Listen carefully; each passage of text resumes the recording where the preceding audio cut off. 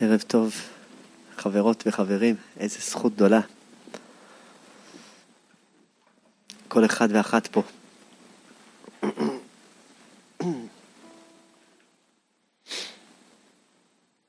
מה שרציתי הגעת הערב, גם כהכנה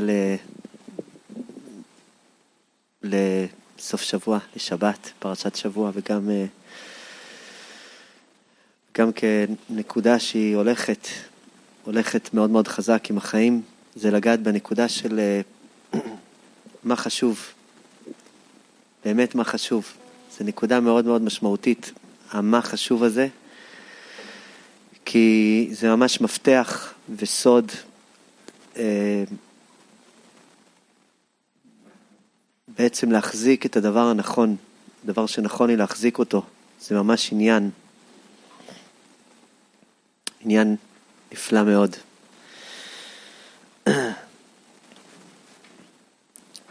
אז יש לי קודם כל עניין גדול לגלות מה חשוב לי בחיים.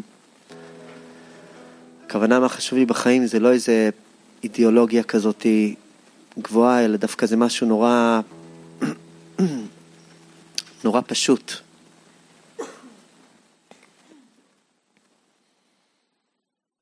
נורא פשוט.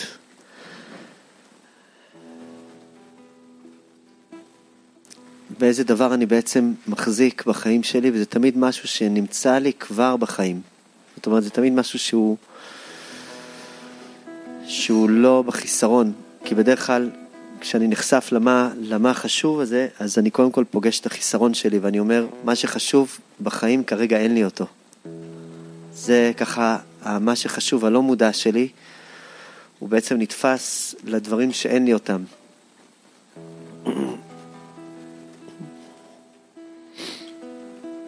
אני מכיר הרבה ילדים בגיל 40, 50, 60 פלוס,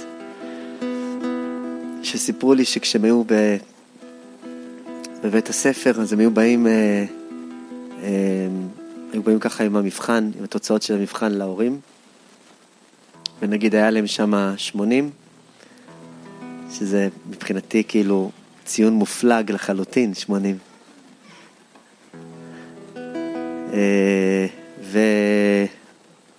והתגובה הייתה, למה לא 90?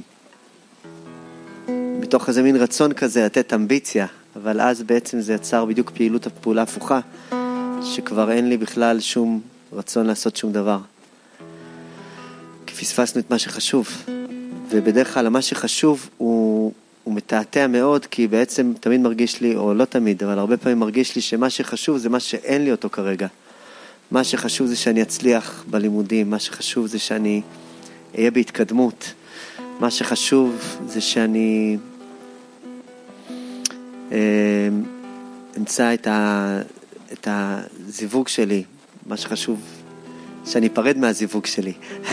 כל אחד עם ההתמודדות שיש לו בעצם בתוך המהלך שלו, בעצם שהוא מרגיש, מה שחשוב זה בעצם משהו שהוא לא נמצא לי בתוך המערכת, והנקודה העמוקה היא להצליח למצוא את מה שחשוב דווקא, כנקודה שהולכת איתי, שאני פתאום מגלה שאני רוצה את הנקודה הזאת לא לאבד.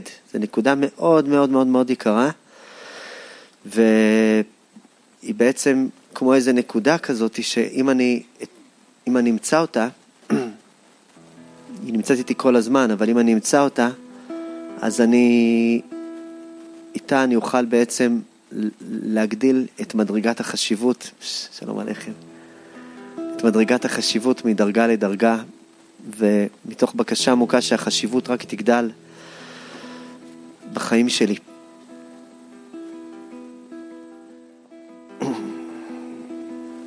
אני לאט לאט מגלה שיש דברים שממש חשובים לי בתוך המערכת.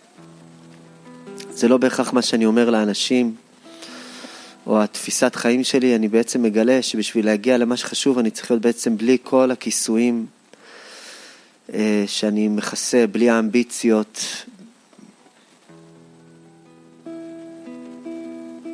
יש חשיבויות בכל דבר, גם במערכת יחסים, פתאום אני מגלה מה בעצם חשוב לי בתוך המערכת יחסים הזאת. אני יכול למצוא את עצמי רודה בבן אדם שלידי בצורה נגלית או בצורה נסתרת. ובעצם מתנתק מאוד מאוד מאוד חלקי, מאוד ועוד חלקי חשיבות. או כשאני נמצא לבד, בכל מיני סיטואציות, אני רודה בעצמי. רוצה להיות יותר, להשיג יותר. באמת הרצון בהישגיות בלהשיג הוא רצון מאוד מאוד, יש לו מקום בוודאי, רק צריך לדעת איך לגעת בו ונשתדל לגעת בדבר הזה. אבל בעצם הרצון שלי להשיג או דברים של הישגיות או למלא חסרונות שנמצאים לי, אני כל כך מוצא את עצמי לפעמים נאחז ברצון הזה להשיג עוד ועוד דברים שאני בעצם מפספס את מה שחשוב. שמה שחשוב הזה זה יכול להיות משהו שהוא נורא פשוט. כמו שאני אהיה במרכז שלי, שאני אהיה בטוב, שאני אסכים לאהוב את עצמי כמו שאני. רואים את זה מאוד מאוד חזק במערכות יחסים בין אדם לבורא. פלא גדול. יש משהו מאוד מעניין במערכת יחסים שלנו עם הקדוש ברוך הוא. בן אדם הולך ברחוב, פתאום, כמו שרבי שלמה אומר, פתאום הוא חוטף את כיף נשמה, מתגלה לו פתאום איזה, הוא פתאום מתאהב בעולם, אומר וואו, יש אלוהים, הוא מאוהב בו, אומר וואו, אני כל כך קרוב אליך, הוא מתחיל לשיר לו, איך אוכל להמשיך לישון עכשיו, עם אקורד אחד הוא שר את זה. פלא גדול.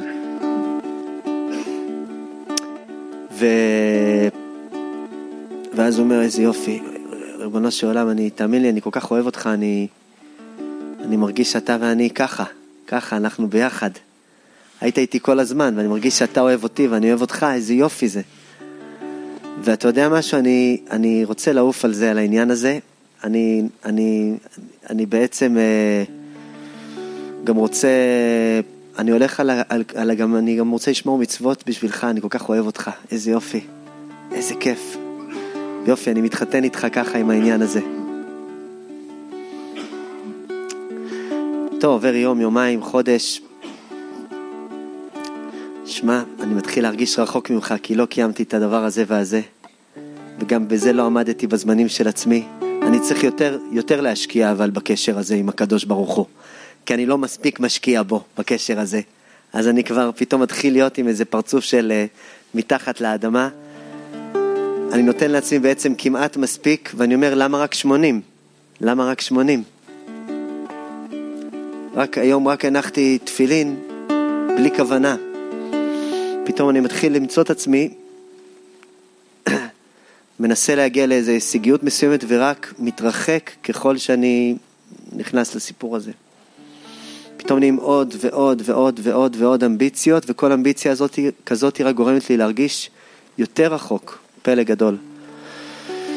וכן אותו עניין לגבי כל דבר ודבר של רצון שלי לעשות דברים, אם רק הייתה לנו את היכולת הזאת להישאר מאוהבים. יש לנו את היכולת הזאת. יש לנו את היכולת הזאת. היכולת הזאת היא מותנית במקום שבעצם לא תולה את ההתקדמות בחיים לאהבה. שני דברים שונים לגמרי. זאת אומרת, אני יכול לנסות להתקדם איכשהו, לעשות כל מיני דברים למען הבריאות שלי, למען הפרנסה שלי, למען הקדוש ברוך הוא, למען השם, כמו שאומרים. למען השם. אבל הכל מתוך מקום שאני לא מפספס את מה שחשוב. זה נקודה מאוד מאוד מאוד מאוד מאוד עמוקה. מאוד מאוד עמוקה.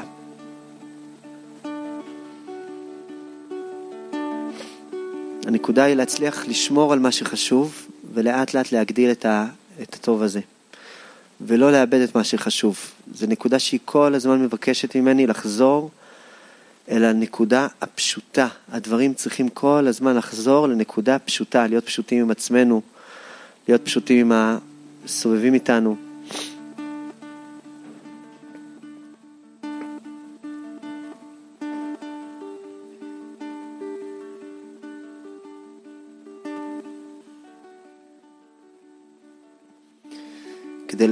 כדי להצליח להחזיק את מה שחשוב, זה בעצם מבקש ממני להיות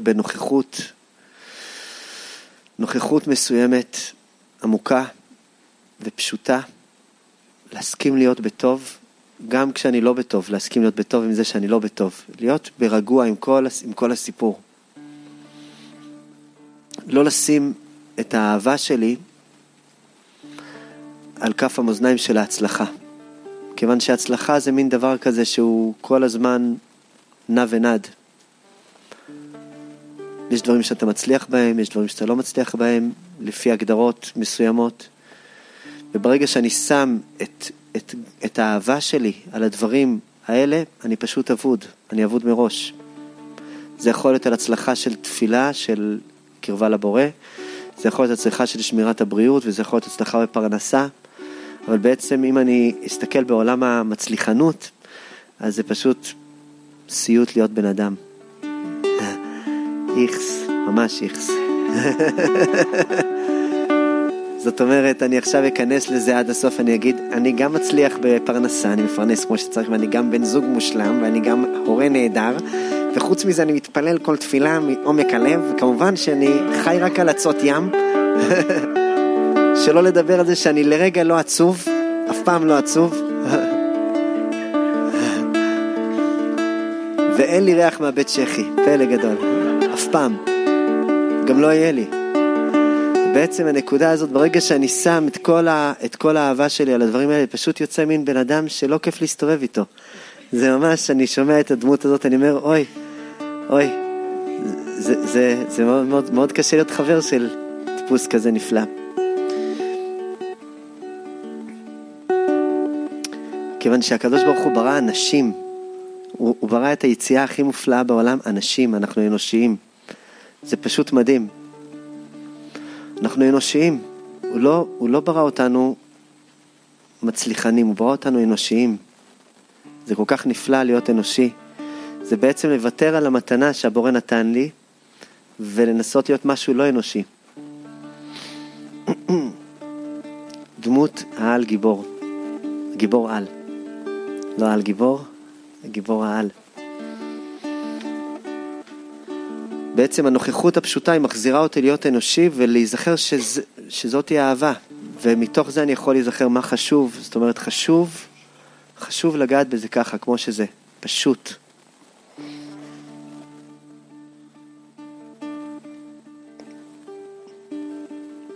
בגמרא כתוב, לא נבראו רעמים, אלא כדי לפשוט הקמומיות שבלב. זה אחד מהאמירות הכי נפלאות בגמרא. רבי נחמן מביא את זה בהרבה תורות שלו. לא נבראו רעמים, אלא כדי לפשוט את הקמומיות שבלב. זאת אומרת, יש איזו נקודה שהלב יש לו איזו נטייה להתעקם, והוא יכול גם להתפשט. הכוונה להתפשט זה פתאום להתמתח בצורה נפלאה. להיות פשוט, משהו שם חוזר להיות פשוט. והרעמים עוזרים לדבר הזה. זאת אומרת שבן אדם נמצא בשדה, או ביער, או באיזה מקום אחר, ופתאום הוא שומע רעמים, אז חז"ל אמרו, בשביל מה הקדוש ברוך הוא ברא רעמים? אז התשובה שלהם, כדי להבהיל אותנו. פלא גדול. שיהיה אפקטים לעולם.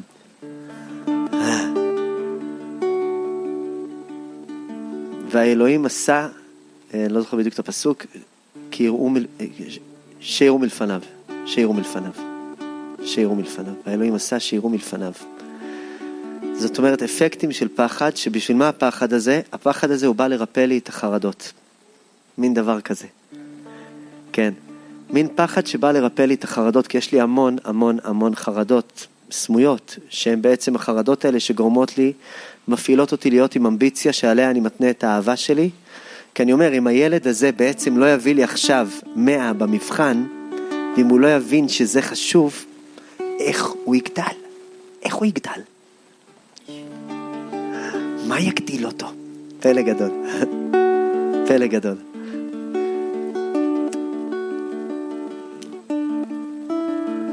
גדול. זכינו שהיה אצלנו עם הילדים, פעם בשנה אנחנו זוכרים שמשרד החינוך באים אלינו הביתה, לבדוק את הידיעות שלהם. בשנה אחת הם שאלו את הבת שלי, בת הקטנה, את לא מתגרה מזה שחברות שלך יבואו עם ילקוט, ולך אין? אז היא הסתכלה, אמרה, אני לא יודעת מה זה ילקוט.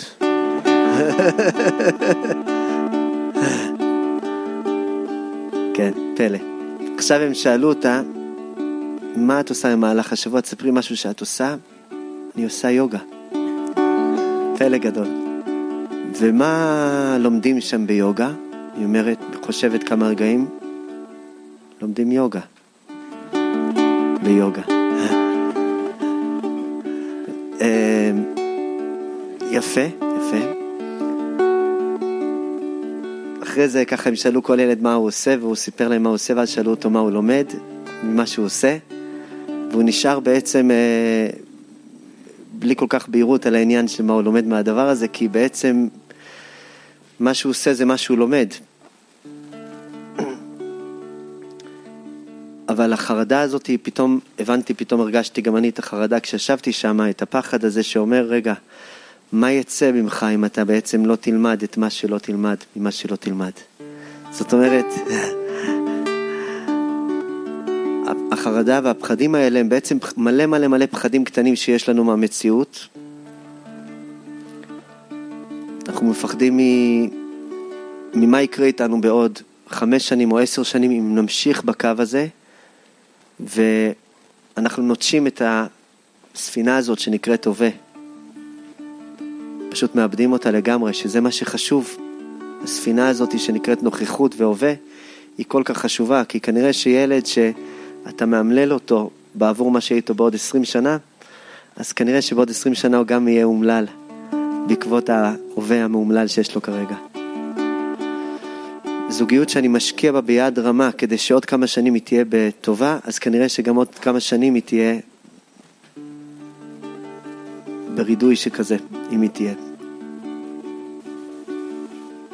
אז הרעמים האלה הם פתאום הרגע שתופס אותי פשוט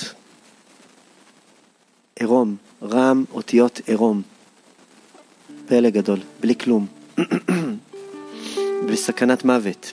ואז כשאני פתאום ערום, בלי שום דבר בעצם שמרפד לי את החיים, בלי החרדות הקטנות האלה שעליהם יושב הדברים בעצם הלא רלוונטיים, אז פתאום הלב שלי הוא חוזר לעצמו ואומר, וואו, זה כל כך לא חשוב, זה כל כך לא רלוונטי, מה שאני מתעסק בו בכזאת כפייתיות, בצורה כל כך משקיענית.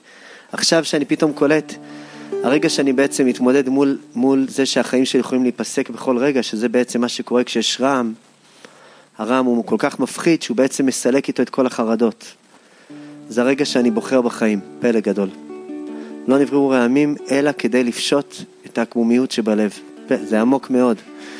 כיוון שהקמומיות הזאת היא מגיעה מתוך המקומות שאני בעצם מזהה, אני מזהה שבעצם אני יכול להרשות לעצמי להיכנס לכל הנחילים הצדדיים האלה.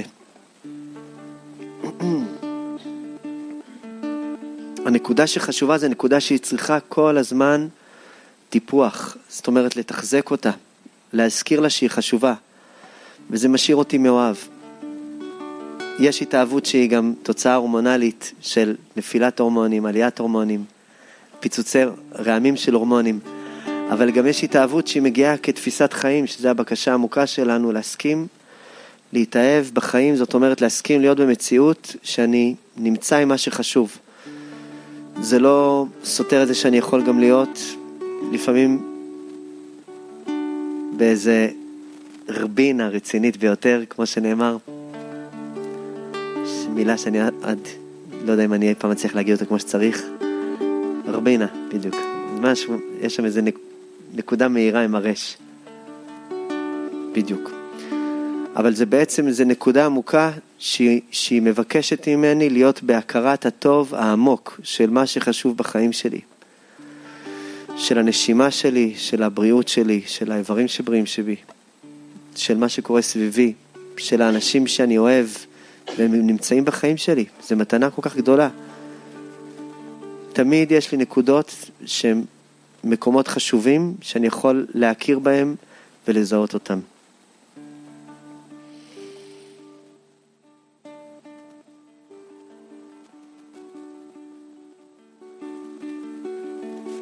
יש מקומות שאני נמצא בתוך העקמומיות שבלב, אז אני פתאום מגלה מקומות שהלב שלי הוא בעצם עדיין מתעכב שם במקומות מסביב, מתעכב באלבון. אני מוצא את עצמי שנים בתוך אלבונות, שאני בעצם שוכח שזה להתעסק בדבר הלא רלוונטי, בתוך הקיפוח, בתוך הציניות, או חז"ל אמרו ממש לדמיין פעם בכמה זמן, כאילו שזה היום האחרון של החיים שלך,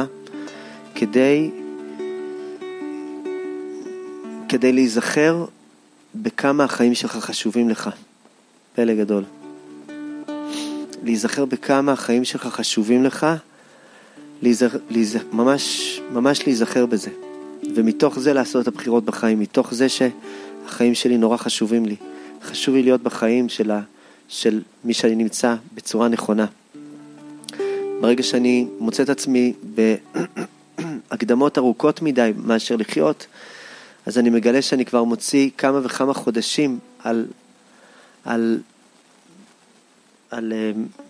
מקומות שהם לא טובים לא לי ולא לסביבה. ביני לבין הבורא, ביני לבין עצמי, ביני לבין החברים שלי.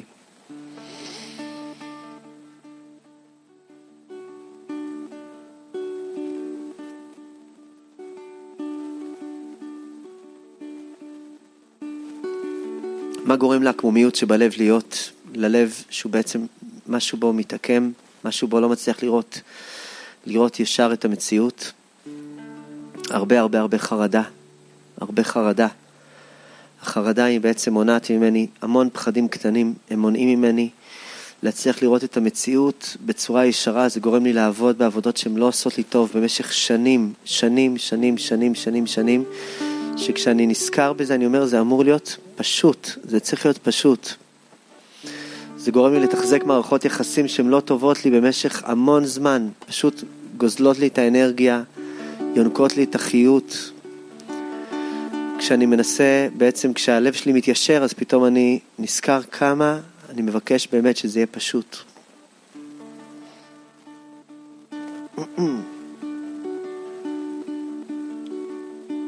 כשאני מעז לפשוט את הלב, אז אני מגלה על מה אני באמת מבקש לשמור בחיים שלי. ושם נכנס הפסוק, אחזתיו ולא הרפנו. אם ביום שני דיברנו על הרפיה, אז פה אני דווקא רוצה לגעת באחיזה, שאני נוגע במה שחשוב לי, בזה אני רוצה לאחוז, בזה אני ממש מבקש לאחוז. אני פעם בכמה זמן מספר את המעשה הנפלא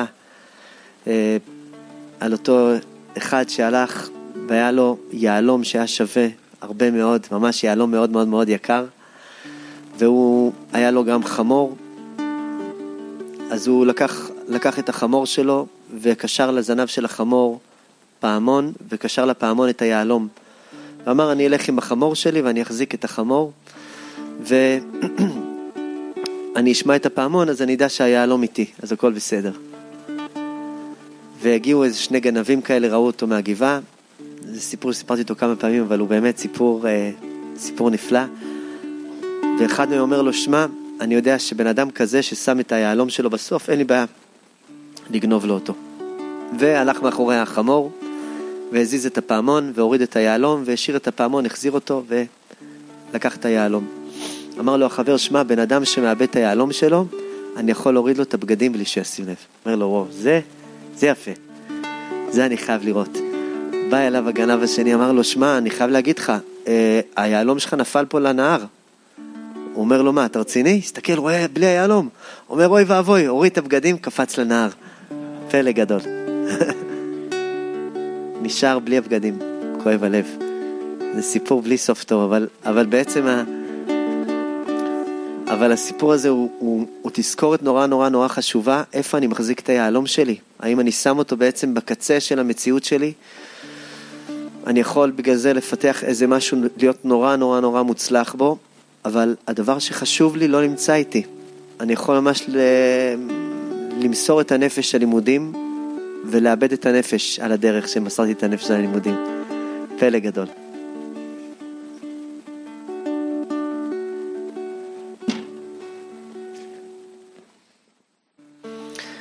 יש לנו כל מיני מציאות שבהם פתאום משהו מסכים להתפשט. גם הגוף, יש לו נוכחות יציבה, רצון שנזכה שיהיה לגוף נוכחות יציבה. כשהעצמות יושבות נכון, כשהדברים יושבים נכון, אז האוויר עובר טוב. האוויר עובר טוב. שמעתי פירוש מאחת מהחברות ששומעות השיעורים. אמרה שבני ישראל לא שמרו אל משה מקוצר רוח, כיוון שהם היו במצרים, ובמצרים הצוואר, שהוא נקרא עורף, פרעה, אז מיצר הגרון הוא בעצם כפוף, ולכן לא עובר מספיק אוויר.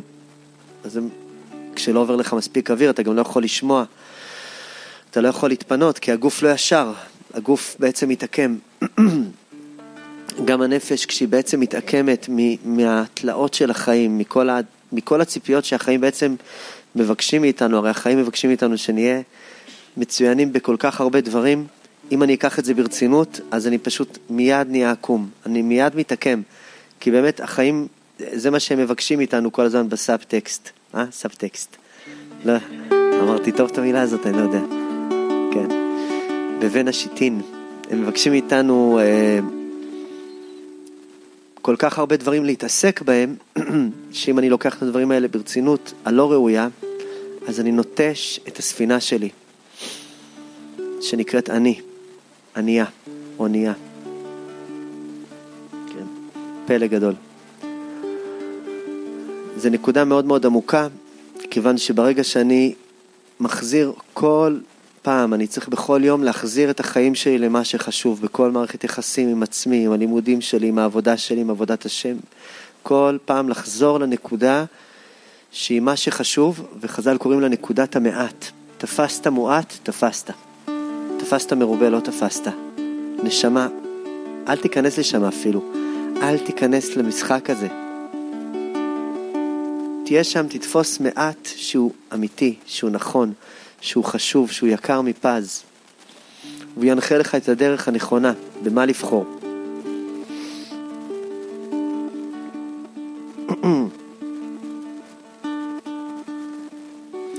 אז כמו שהרוח עוברת בגוף כשהוא פשוט ולא כפוף, ככה גם הרוחניות עוברת בנפש כשהיא מסכימה להיות פשוטה, ישרה. כשהנפש מתיישרת, אז הרוח עוברת. פלא גדול. בזוהר הוא אומר, אין רוח ללא נפש. זאת אומרת, כל השגה של רוחניות שאני משיג, היא תלויה בנפש שלי. אם הנפש שלי מלאה בפצעי ילדות, לא עם הכרה, גם הרוחניות שלי תהיה עקומה לגמרי, מהרבה בחינות. ומקומות שאני מצליח להכיר בהם ולגלות בהם, זה מקומות שהרוח תשב שם בצורה נפלאה. בהמון מקומות, כשאני עוד לא עושה את השלום הזה, זה מרגיש שהרוח והנפש הם אויבות אחת של השנייה. הרוח מבקשת המון המון המון דברים, והנפש מבקש דברים אחרים. הם נראים כסותרות אחת השנייה. כשאני לומד לעשות ביניהם שלום, אז בעצם אני מבין שהנפש שלי, ככל שהיא תהיה פשוטה, תחזור לנקודה הפשוטה שבה, אז הרוח תוכל לעבור בה יותר בפשטות.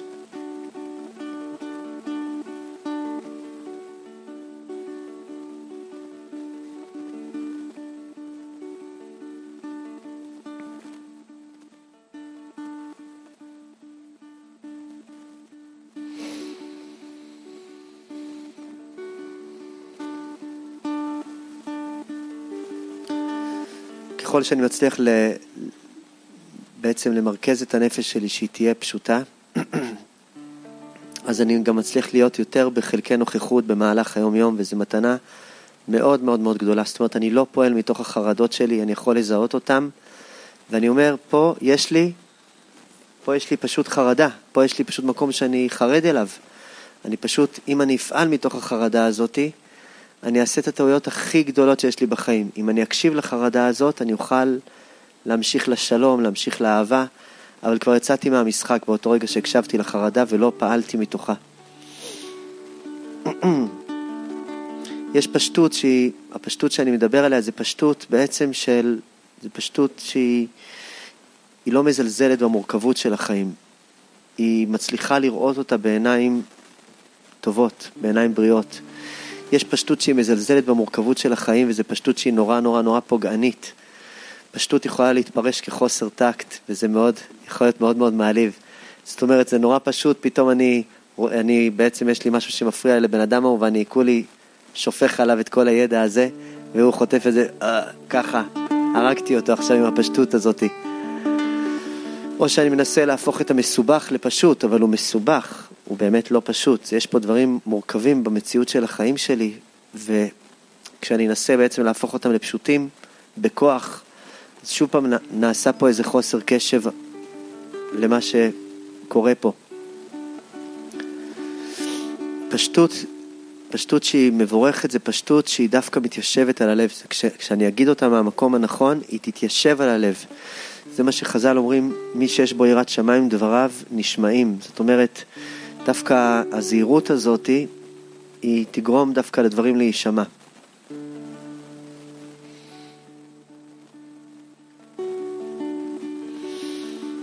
כשאני לא מודע למורכבות של החיים, אז אני בעצם מנסה להיות פשוט, וזה הופך אותי להיות עוד יותר מורכב, יותר מסובך.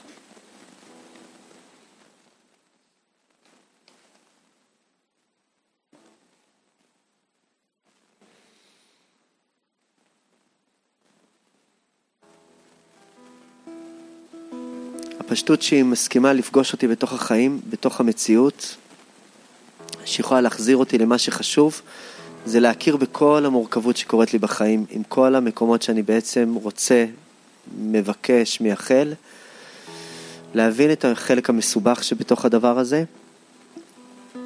וגם למצוא את הנקודה הפשוטה, הנורא נורא פשוטה. יש סיפור נפלא של רבי נחמן שהוא מספר על מעשה משבעה קבצנים. המעשה הזה מתחיל באיזה מלך כזה שהוא נקרא מלך של שמחה.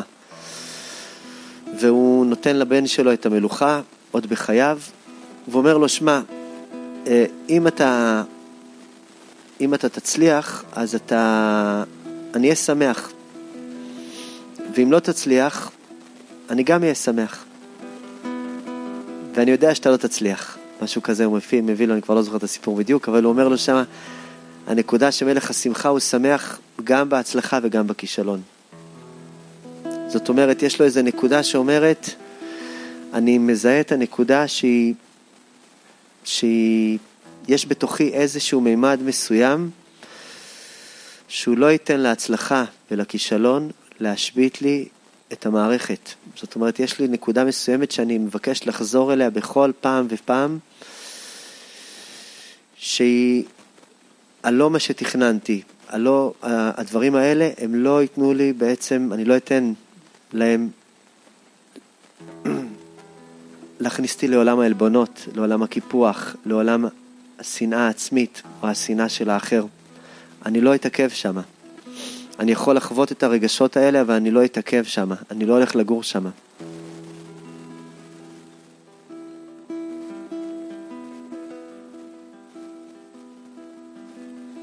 החרדה הקיומית הזאת, החרדות הקיומיות האלה גורמות לי לעשות המון המון המון צעדים מתוך פחד של לאבד כסף, של להיות עם חולי מסוים, של כל מיני חסרונות כאלה ואחרים לא כיפים למיניהם, או דברים שאין לי ואני רוצה להשיג, ומרוב החרדה שאני אהיה בלי זה, אז אני פתאום עושה את הטעויות הכי גדולות של החיים שלי.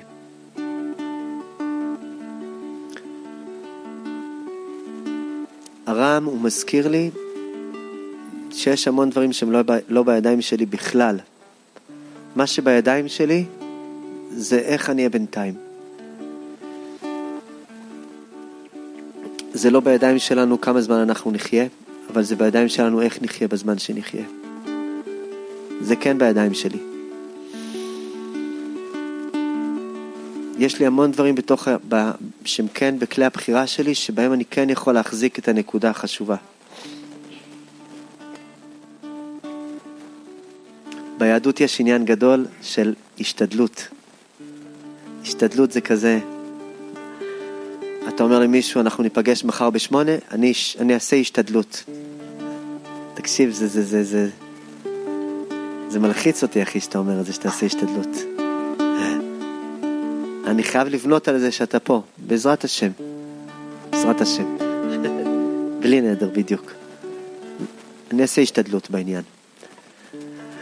אבל אם אני באמת לוקח את זה מכיוון מסוים, שאני רואה את ההשתדלות שלי, אני רואה בעצם את כל המפגש שלי מול החיים כהשתדלות, אני יכול ממש להשתדל על זה.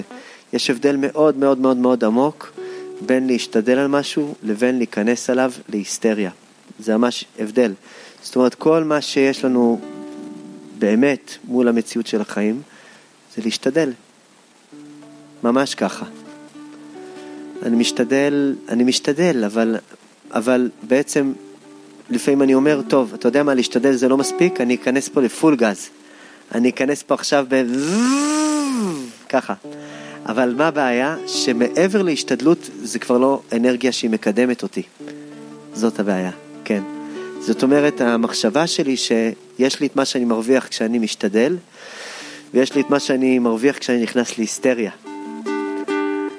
אבל בעצם לפי הקצב של האמונה, בעצם קצב שאומר, מעבר לנקודת ההשתדלות, אני לא יכול להשיג יותר. זאת אומרת, אם אני לא מדייק גם פחות מהנקודה הזאת, אני לא יכול להשיג. זאת אומרת, יש לי עניין לגעת בפיק הזה שנקרא השתדלות, שהשתדלתי שמה, אבל אם אני אלך צעד אחד יותר מזה, אז אני כבר מחליש מעצמי כוח. זאת אומרת, היותר הוא פחות.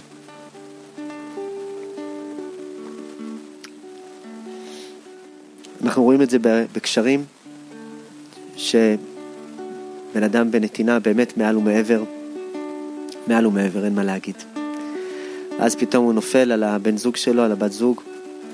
הוא אומר, את כל הנשמה שלי נתתי בקשר הזה. את כל הנשמה נתתי בקשר הזה. זה מין מבט כזה שאומר, אני חיכיתי הרבה זמן עם המשפט הזה. אגרתי אותו בתור מעשים טובים שעשיתי.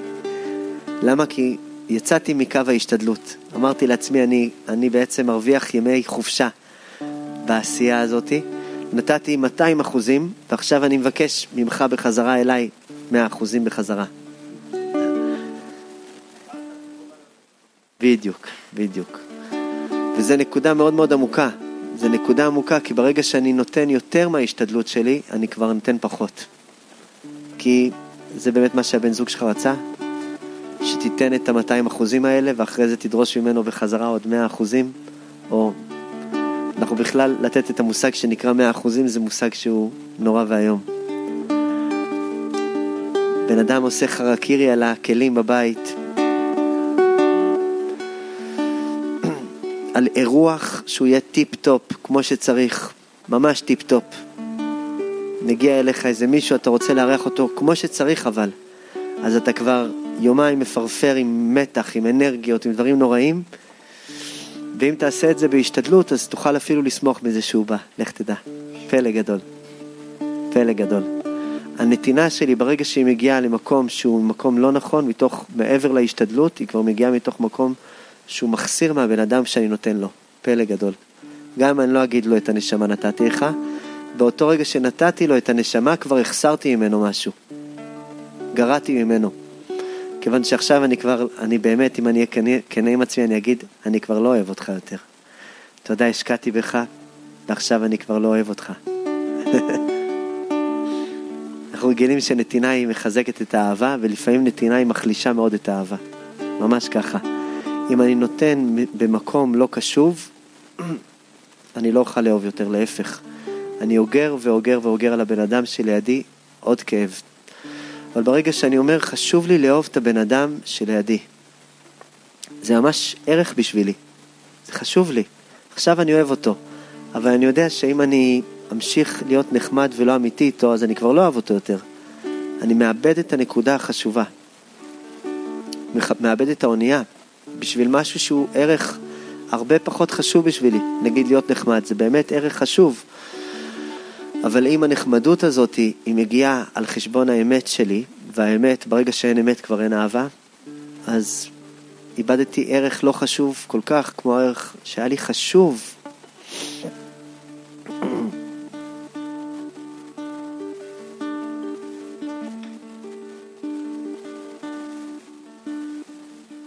העקמומיות שבלב, כשהיא מגיעה מתוך חרדה, מתוך פחד ונזקקות, היא בעצם יוצרת בלי לשים לב כל הזמן סחר חליפין בלתי נגמר. והיא יוצרת איזה מין מניפולציה שאינה נגמרת, נסתרת, כדי שאני בעצם, בן אדם שלידי גם יהיה זקוק לי. לכן אני עושה דברים שאני לא אוהב, ואני בכלל ממש לא עושים לי טוב, אבל אני יודע שאם אני אעשה אותם, אז הבן אדם הזה הוא יהיה חייב לי. ואז הוא יהיה חייב לי, וברגע שהוא יהיה חייב, אז הוא יוכל להיות חייב לי, וזה יהיה טוב. זה ייתן לי הרבה יציבות בחיים. זה קורה לי, יכול לקרות לי בזוגיות, אני אעשה משהו בשבילו, ואז אני אעשה לו פרצוף של עשיתי משהו בשבילך.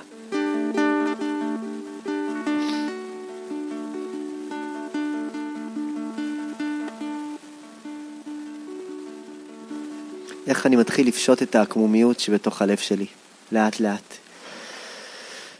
איך אני מתחיל להוריד את הכיסויים שיושבים לי על הלב של המחשבות רבות. אלוקים עשה את האדם ישר, פשוט, והם ביקשו חשבונות רבים, זה בעצם כיסויים ועוד כיסויים שיש לנו בעצם.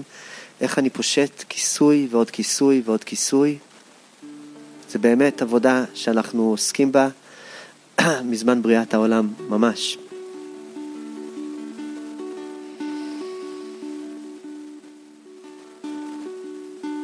הנקודה המרכזית היא להיות ברור, בהיר וברור לעצמי, שהדברים יהיו בהירים לי. זאת אומרת, כשלי הדברים בהירים, אפילו אם אני לא יכול לבטא אותם כרגע כלפי חוץ, אבל ברור לי פתאום. זה כבר גאולה, זה גאולת הנפש. כבר הנפש שלי נגאלת, כי מישהו הבין אותה. אני הצלחתי להבין את הנפש שלי. זאת אומרת, עד שהנפש שלי, אף אחד לא מבין אותה, היא פשוט נמצאת בבית סוהר נוראי. אם יש בן אדם אחד שמבין אותה, לפחות אפילו זה יכול להיות אני בעצמי, אז היא כבר תרגיש הרבה יותר טוב. פלא גדול. פלא גדול. פעם אחת איזה חבר התקשר, אמר לי, שמע, אני הולך להתחתן, ואני רוצה שתחזק אותי, כי כל הנפש שלי בעצם צורחת אומרת לי לא לעשות את זה. אבל אני לא מצליח, כן, מה? כן, רצה שאני אחזק אותו, אז כמובן שחיזקתי אותו, כמובן. ככה.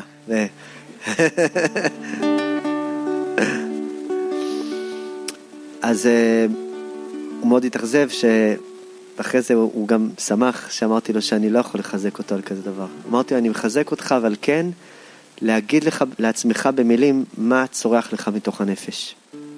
אם אני מצליח להיות בהיר לעצמי, אז אפילו יכול להיות שבן אדם יגיד לעצמו מה צורח לו בתוך הנפש, ואז יכול להיות שאפילו אותו אדם היה מתחתן. יכול להיות. כי הוא היה לוקח את זה בחשבון, הוא אומר, טוב, זה לא כזה נורא עכשיו הנפש, אבל כשהנפש פתאום מבינים אותה, היא כבר נרגעת. היא אומרת, מישהו עכשיו שומע אותי, יש פה איזה, אני יודעת שכבר לא יפגדו בי. זאת אומרת, אם זה באמת משהו חמור, אז לא יפגעו בי, זה לא יהיה בעל כורחי. לכן קודם כל הדבר הראשון שאני מבקש, שזה בעצם מה שרעם אחד עושה, הוא מגיע איתו בדרך כלל איזה ברק טוב, ופתאום נהיה לי בהיר, פתאום נהיה לי בהיר, פתאום הדברים, אני מבין שזה נורא נורא פשוט, זאת אומרת, אני לא יכול להרשות לעצמי להרוס את החיים שלי, ממש ככה.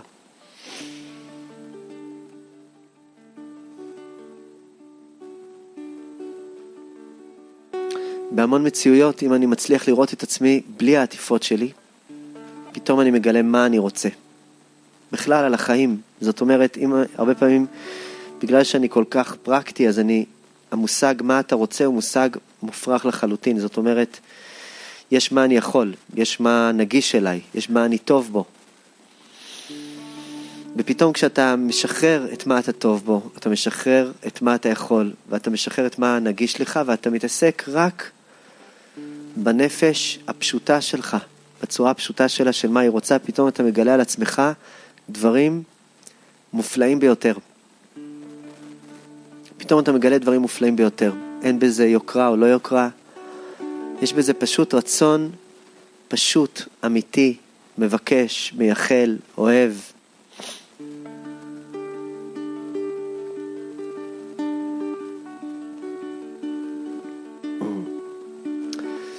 פתאום אני מזהה איזו תשוקה עמוקה לדבר מסוים שמלווה אותי כבר שנים, שלא נתתי לו אף פעם את הלגיטימציה להיות. הנקודה של הבהירות הזאת היא דווקא אני צריך להפריד אותה מעולם העשייה. כיוון שעולם העשייה, ברגע שהוא נהיה יותר מדי דומיננטי, אז אני לא יכול לראות רגע בבהירות מה אני רוצה. לפעמים אני אגלה שהעבודה שאני עובד בה, זה עבודה שאני פשוט לא סובל לחלוטין. ואני קולט שאני עובד בעבודה הזאת כבר 20 שנה. ואז אני אומר, אבל אין לי דרך לעזוב אותה עכשיו, כי זה סיפור של לבנות לעצמי ככה וככה, עד שאני צריך לעזוב אותה וזה, אבל קודם כל להיות בהיר עם עצמי שזה לא עושה לי טוב, זה כבר רפואת הנפש גדולה. פלא גדול. אחרי זה, יכול להיות שיקח לי עוד 20 שנה לעזוב את המקום הזה, אבל קודם כל שיהיה לי התנוצצות בהירה בלב.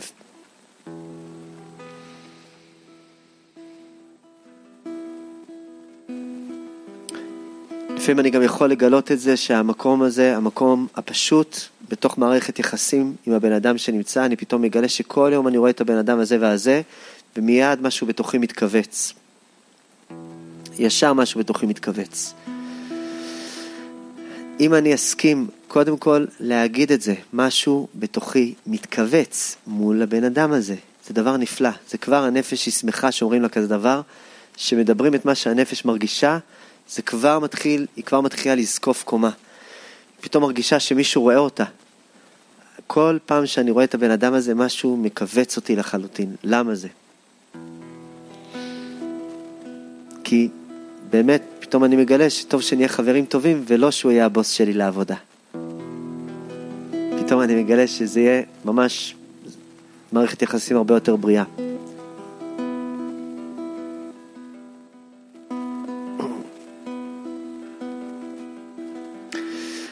אז יש לי בעצם, כדי לפשוט את העקמומיות שבלב, אני צריך להוריד עוד ועוד ועוד ועוד מסכים, לצורה שהלב יהיה פשוט. שהוא יהיה בהיר, שהוא יסכים להגיד את מה שהוא מרגיש, שאני אסכים להגיד לעצמי את מה שאני חווה, ולפשוט את הדברים ולחזור למה שבאמת חשוב לי במהלך החיים. העבודה הזאת זאת עבודה שאנחנו בעצם מקיימים מזמן בריאת העולם. האדם הראשון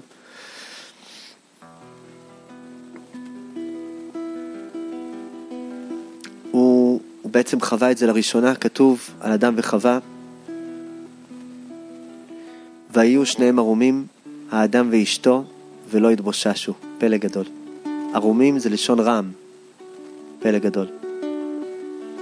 לשון רם, זאת אומרת פשוט, לגמרי בקיום החיים. ברגע שאתה בעצם בלי המסכים האלה, אז אתה לא מתבושש, אתה בעצם לא מתעכב. אולי הכאב הכי גדול שנעשה מאז עץ הדעת טוב ורע, זה בעצם המסכים האלה שנוצרו, העטיפות האלה שנוצרו. בעצם אדם הוא היה רואה בצורה מאוד מאוד מאוד פשוטה את החיות, את בעלי החיים, את הצומח, לכן הוא בעצם היה קורא לכולם בשמות, כי הוא ראה אותם, הוא ראה את הפיל ואת הג'ירפה ואת כל בעלי החיים שהיו. הוא ראה את אשתו, הוא ראה את הקדוש ברוך הוא, גם לקדוש ברוך הוא קרא בשם. היה לו בעצם איזה חיבור מסוים של בלי המסכים האלה. המסכים האלה נקראים בושה. פלא גדול. פלא גדול, כן. והיו ערומים ולא התבוששו. זה פלא, כי כשאני בעצם מתבייש, אני מתעכב. אני לא יכול לגשת לבן אדם ולהגיד לו את מה שאני רוצה להגיד לו, אז אני אחכה להיות שיקור, ואז אני אגיד לו את מה שאני רוצה להגיד לו. כן. ששיקורים בפורים זה עד לא ידע. כמו אדם ואשתו שהיו ערומים. פלא גדול. יש לנו בושה יותר עמוקה שאנחנו מתביישים מעצמנו.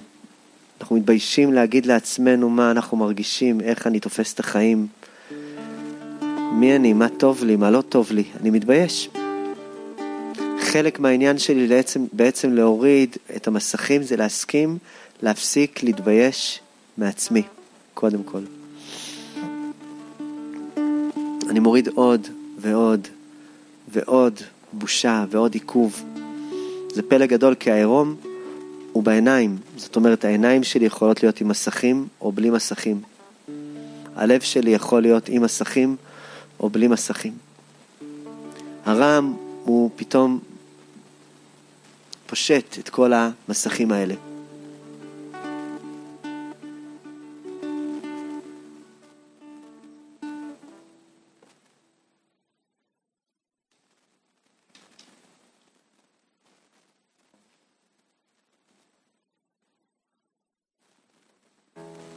אנחנו מכירים בפרשה הזאת, יש פרשה מאוד מאוד נפלאה. פרשת בר מצווה שלי. פלא גדול. כי תישא, פרשה שיש בה את חטא העגל. פרשת בר מצווה שלי זה חטא העגל. השם ירחם עליי. כן, פלא גדול. חטא העגל. יש סיפור בין רבי זושה ורבי אלימלך. רבי אלימלך ורבי זושה יום אחד דיברו על חטא העגל, על חטא אדם הראשון.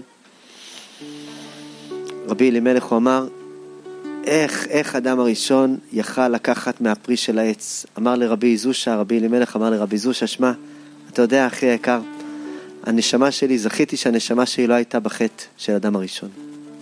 וואו. אומר לו, אני לא מצליח להבין בכלל איך הוא יכל לקחת מהפרי הזה קודם הזמן. הסתכל עליו רבי זושה ואומר, אני זכיתי שהנשמה שלי קורצה מהאצבעות שכתפו את הפרי.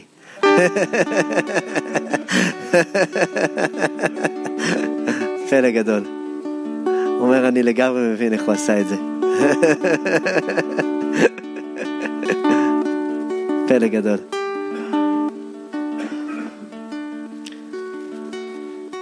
פלא גדול. איך התחיל חטא העגל? וירא העם כי בושש משה לרדת מן העם. בושש ולא התבוששו. עיכוב, בושה. פלא גדול. יש מסכים כי בושש משה מתעכב. יש בזה עומק מאוד מאוד גדול, כי בושש משה לרדת מן ההר. זאת אומרת שיש את משה על ההר, שזה בעצם איך שאני תופס את החיים, ויש את משה בלב שהוא יורד מההר, שאני כבר נרפא. וירא העם כי בושש משה לרדת מן ההר. זאת אומרת, אני קולט שאני עדיין, יש פער עצום בין התפיסת חיים שלי לבין החיים שלי. אני נורא רוצה לאהוב, כשבני ישראל קיבלו את התורה, לפני חטא העגל, הם פשוט קלטו שוואו, אנחנו רוצים לאהוב. אבל אז הם קולטים שעדיין, אני עדיין לא אוהב, וזה נורא נורא נורא מלחיץ, ואני כבר חייב שתהיה לי את האהבה הזאת זמינה. כי בושש משה לרדת מן ההר, זאת אומרת, ההר שהוא נמצא במוח שלי, בתפיסת חיים שלי, אז משה עוד לא יורד אליי לתוך הלב, לתחתית ההר. הבושה עוד לא נרפאה ממני, המסכים עדיין לא נרפאו ממני. פלא גדול.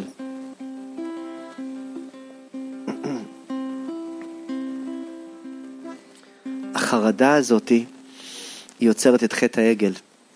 זה באמת פלא גדול מה שחז"ל אומרים על העניין הזה של איך התחיל חטא העגל. משה אמר להם, תקשיבו, עוד 40 יום, בשש שעות ראשונות של היום אני מגיע.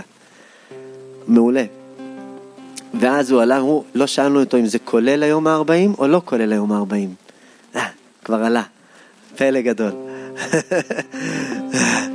זאת אומרת שהוא יום למחרת הגיע, והם כבר חישבו כולל היום ה-40, כולל היום הראשון, סליחה,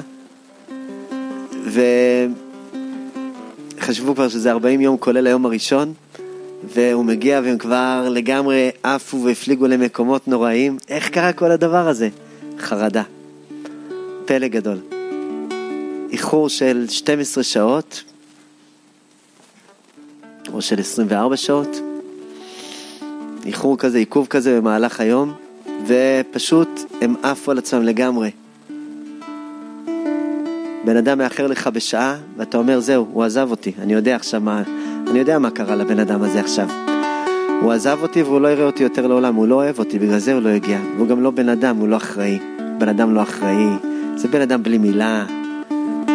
זה בן אדם שלא ראוי שאני אחכה לבן אדם כזה. זה לא בן אדם. אתה יודע מה, אני כבר מפרסם עליו פצ'קווילים על הרחוב. אני עושה עליו עם wanted על הבן אדם הזה. זה בן אדם איכסה. אחרי זה הבן אדם כבר מגיע, הוא רואה כבר משטרה עם רובים עליו. אומר לו, מה, לא קבענו עוד... חשבתי שקבענו מחר. לא. לא קבענו מחר. עכשיו זה כבר מאוחר מדי, כי התחתנתי עם מישהו אחר, כי איחרת לי בשעה. זה בעצם החרדה, היא פלא פלאות. היא פלא פלאות. היא בעצם פתאום גורמת לי לא להצליח לראות את הדברים בצורה הפשוטה שלהם. זאת אומרת, הבן אדם עוד לא הגיע, בוא נחכה לו את זה יומיים, 3. בוא נראה אחרי זה מה קורה, תייעץ עם אהרון הכהן אולי, נראה מה עושים הלאה עכשיו. באמת, יש פה איזו נקודה מורכבת. קום עשה לנו אלוהים אשר ילכו לפנינו, כי זה משה האיש, לא ידענו מה היה לו. אנחנו לא יודעים מה נסגר איתו. ואנחנו לא יודעים, אולי הוא בעצם הפך לנשר, אולי בעצם הפך למלאך, אולי הוא בעצם מת שמה. מה אנחנו יודעים מה היה? בוא נלך על בטוח, נקים איזה אלוהים שהוא עשוי מזהב. אנחנו התייאשנו בעצם מהמין האנושי. בוא נקים איזה יצור זהבי כזה, שהוא עגול, ושהוא חוזר על עצמו. כי אנחנו לא יכולים לסבול את החרדה הזאת, זה פשוט בלתי נסבל. זה פשוט סבל היום ונורא. משה הוא נקרא, ככה הגאון מווילנה אומר, מה שהיה הוא שיהיה. ראשי תיבות משה, פלא גדול. משה זה אור הביטחון שבעולם. כי מן המים משיתיהו, הבן אדם הזה הוא קורץ מחומר הזרימה. פלא גדול. הביטחון שלו הוא במים. הוא זורם, הוא יודע לזרום בעומק של הדבר, הוא לא מפחד. לכן משה היה זה שהעיז להוציא את בני ישראל ממצרים, זה היה הצעד הכי לא הגיוני שיכול להיות. אפילו פרעה אמר, לצאת ממצרים זה לא בטוח, הוא אמר להם, תקשיבו, זה ממש מסוכן ללכת למדבר. עדיף לכם להיות פה בחברה הנפלאה, חברת הפירמידות המופלאה שלי שהקמתי, פרוי בעם. ומה אתם יודעים מה תעשו שם במדבר הזה? זה מקום של נחשים ועקרבים, זה מקום של הלא נודע. אבל משה מן המים משיתי הוא זורם בתוך הלא נודע הזה. הוא שט שמה. יש לו את הנוכחות הזאת, מה שהיה הוא שיהיה. יש לו את הביטחון הזה. לכן, כי בושש משה לרדת מן ההר, בעצם הם חשבו שכל הרפואה תגיע, ויש לנו בהמון סיטואציות של הערות שאנחנו מקבלים, אני פתאום מאיר לי הנקודה החשובה היא מתעוררת כשאני מתאהב. והנקודה הזאת נקראת הר. אברהם קרא אותו הר. כשאנחנו מתאהבים, פתאום, וואו, זה כל כך כיף להתאהב. פתאום אתה לא כועס, אתה לא שונא, אתה בתעופה מסוימת. ואז פתאום אתה קולט היית על איזה הר, ועכשיו אתה בתחתית ההר, באיזה מלנכוליה כבדה ביותר, ואתה אומר, בושש משה לרדת מן ההר. אתה אומר, וואו, הלוואי שזה היה החיים שלי, אבל זה לא החיים שלי. אוקיי, זה לא החיים שלי, אז בוא ניכנס עכשיו לחרדה עם הסיפור הזה, ונעשה לעצמנו נזק. זה בעצם חטא העגל, הוא פוגש אותי במקומות האלה שההתאהבות שלי עדיין לא הושרשה בתוך היום-יום שלי, עוד לא קניתי את משה רבנו שיהיה חלק מהלב שלי. זה קורה לי בהמון סיטואציות. ומיד אני פונה מתוך המקום שהוא עובד לא נכון, עבודה זרה.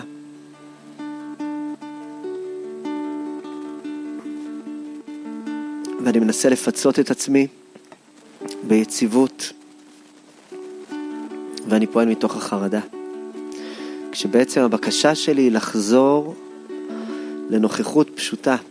להצליח לראות את הדברים בצורה אחרת, לא לאגור את המתחים האלה הגדולים, כשאני מגלה שהם מגיעים המתחים הגדולים, לא לפעול מתוכם, גם המחשבה יכולה לפעול מתוך המתחים הגדולים, אלא לחקור את המתח עצמו, להגיד רגע, יש פה מתח נורא לא נעים שאני חווה, האם אני באמת רוצה להפעיל את כל המתח הלא נעים הזה על הבן אדם שנמצא לידי? האם באמת זה מגיע לו?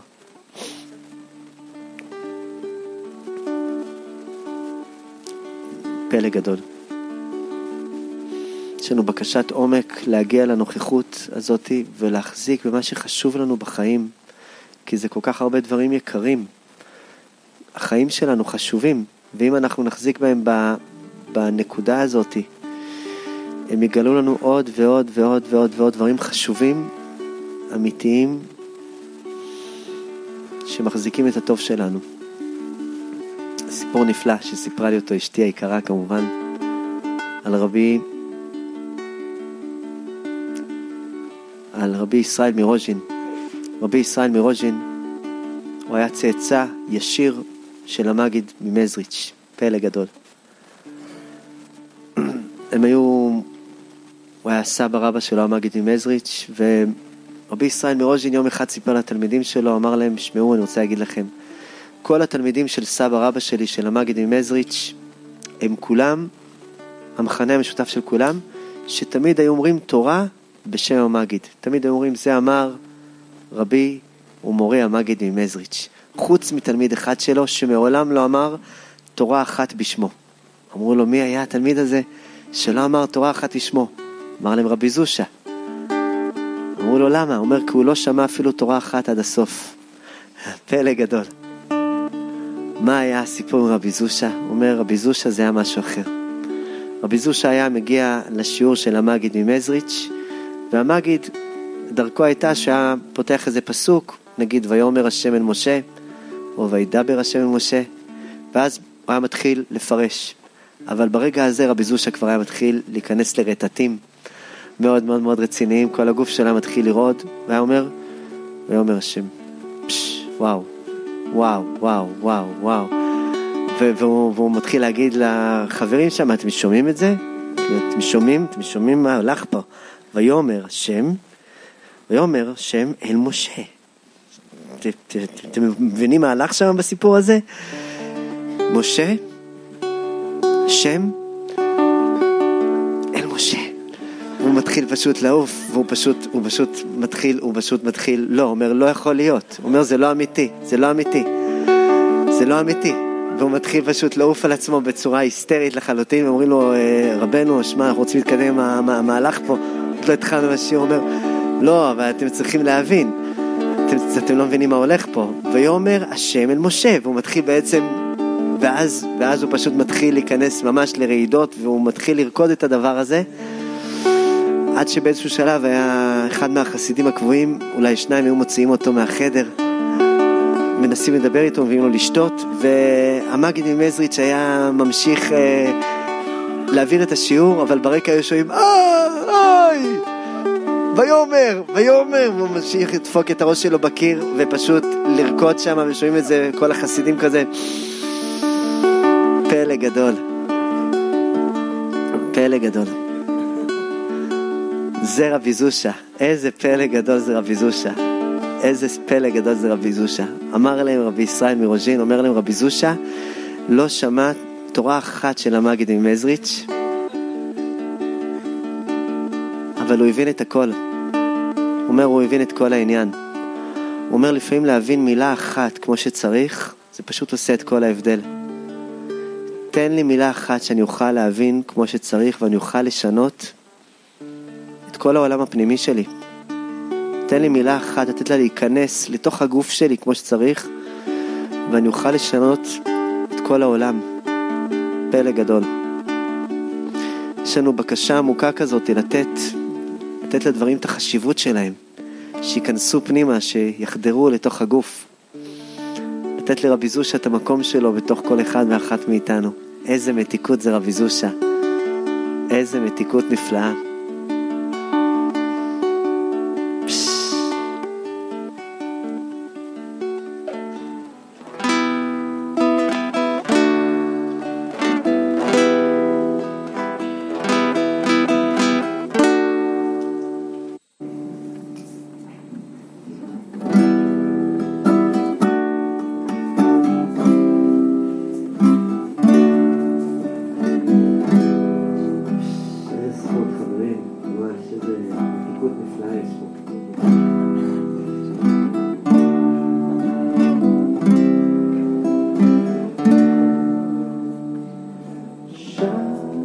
קליפתך לפני פרשת אהבה, בשירת לב, בשירת אחר. שר את קליפתך לפני פרשת אהבה, בשירת לב, בשירת אחר.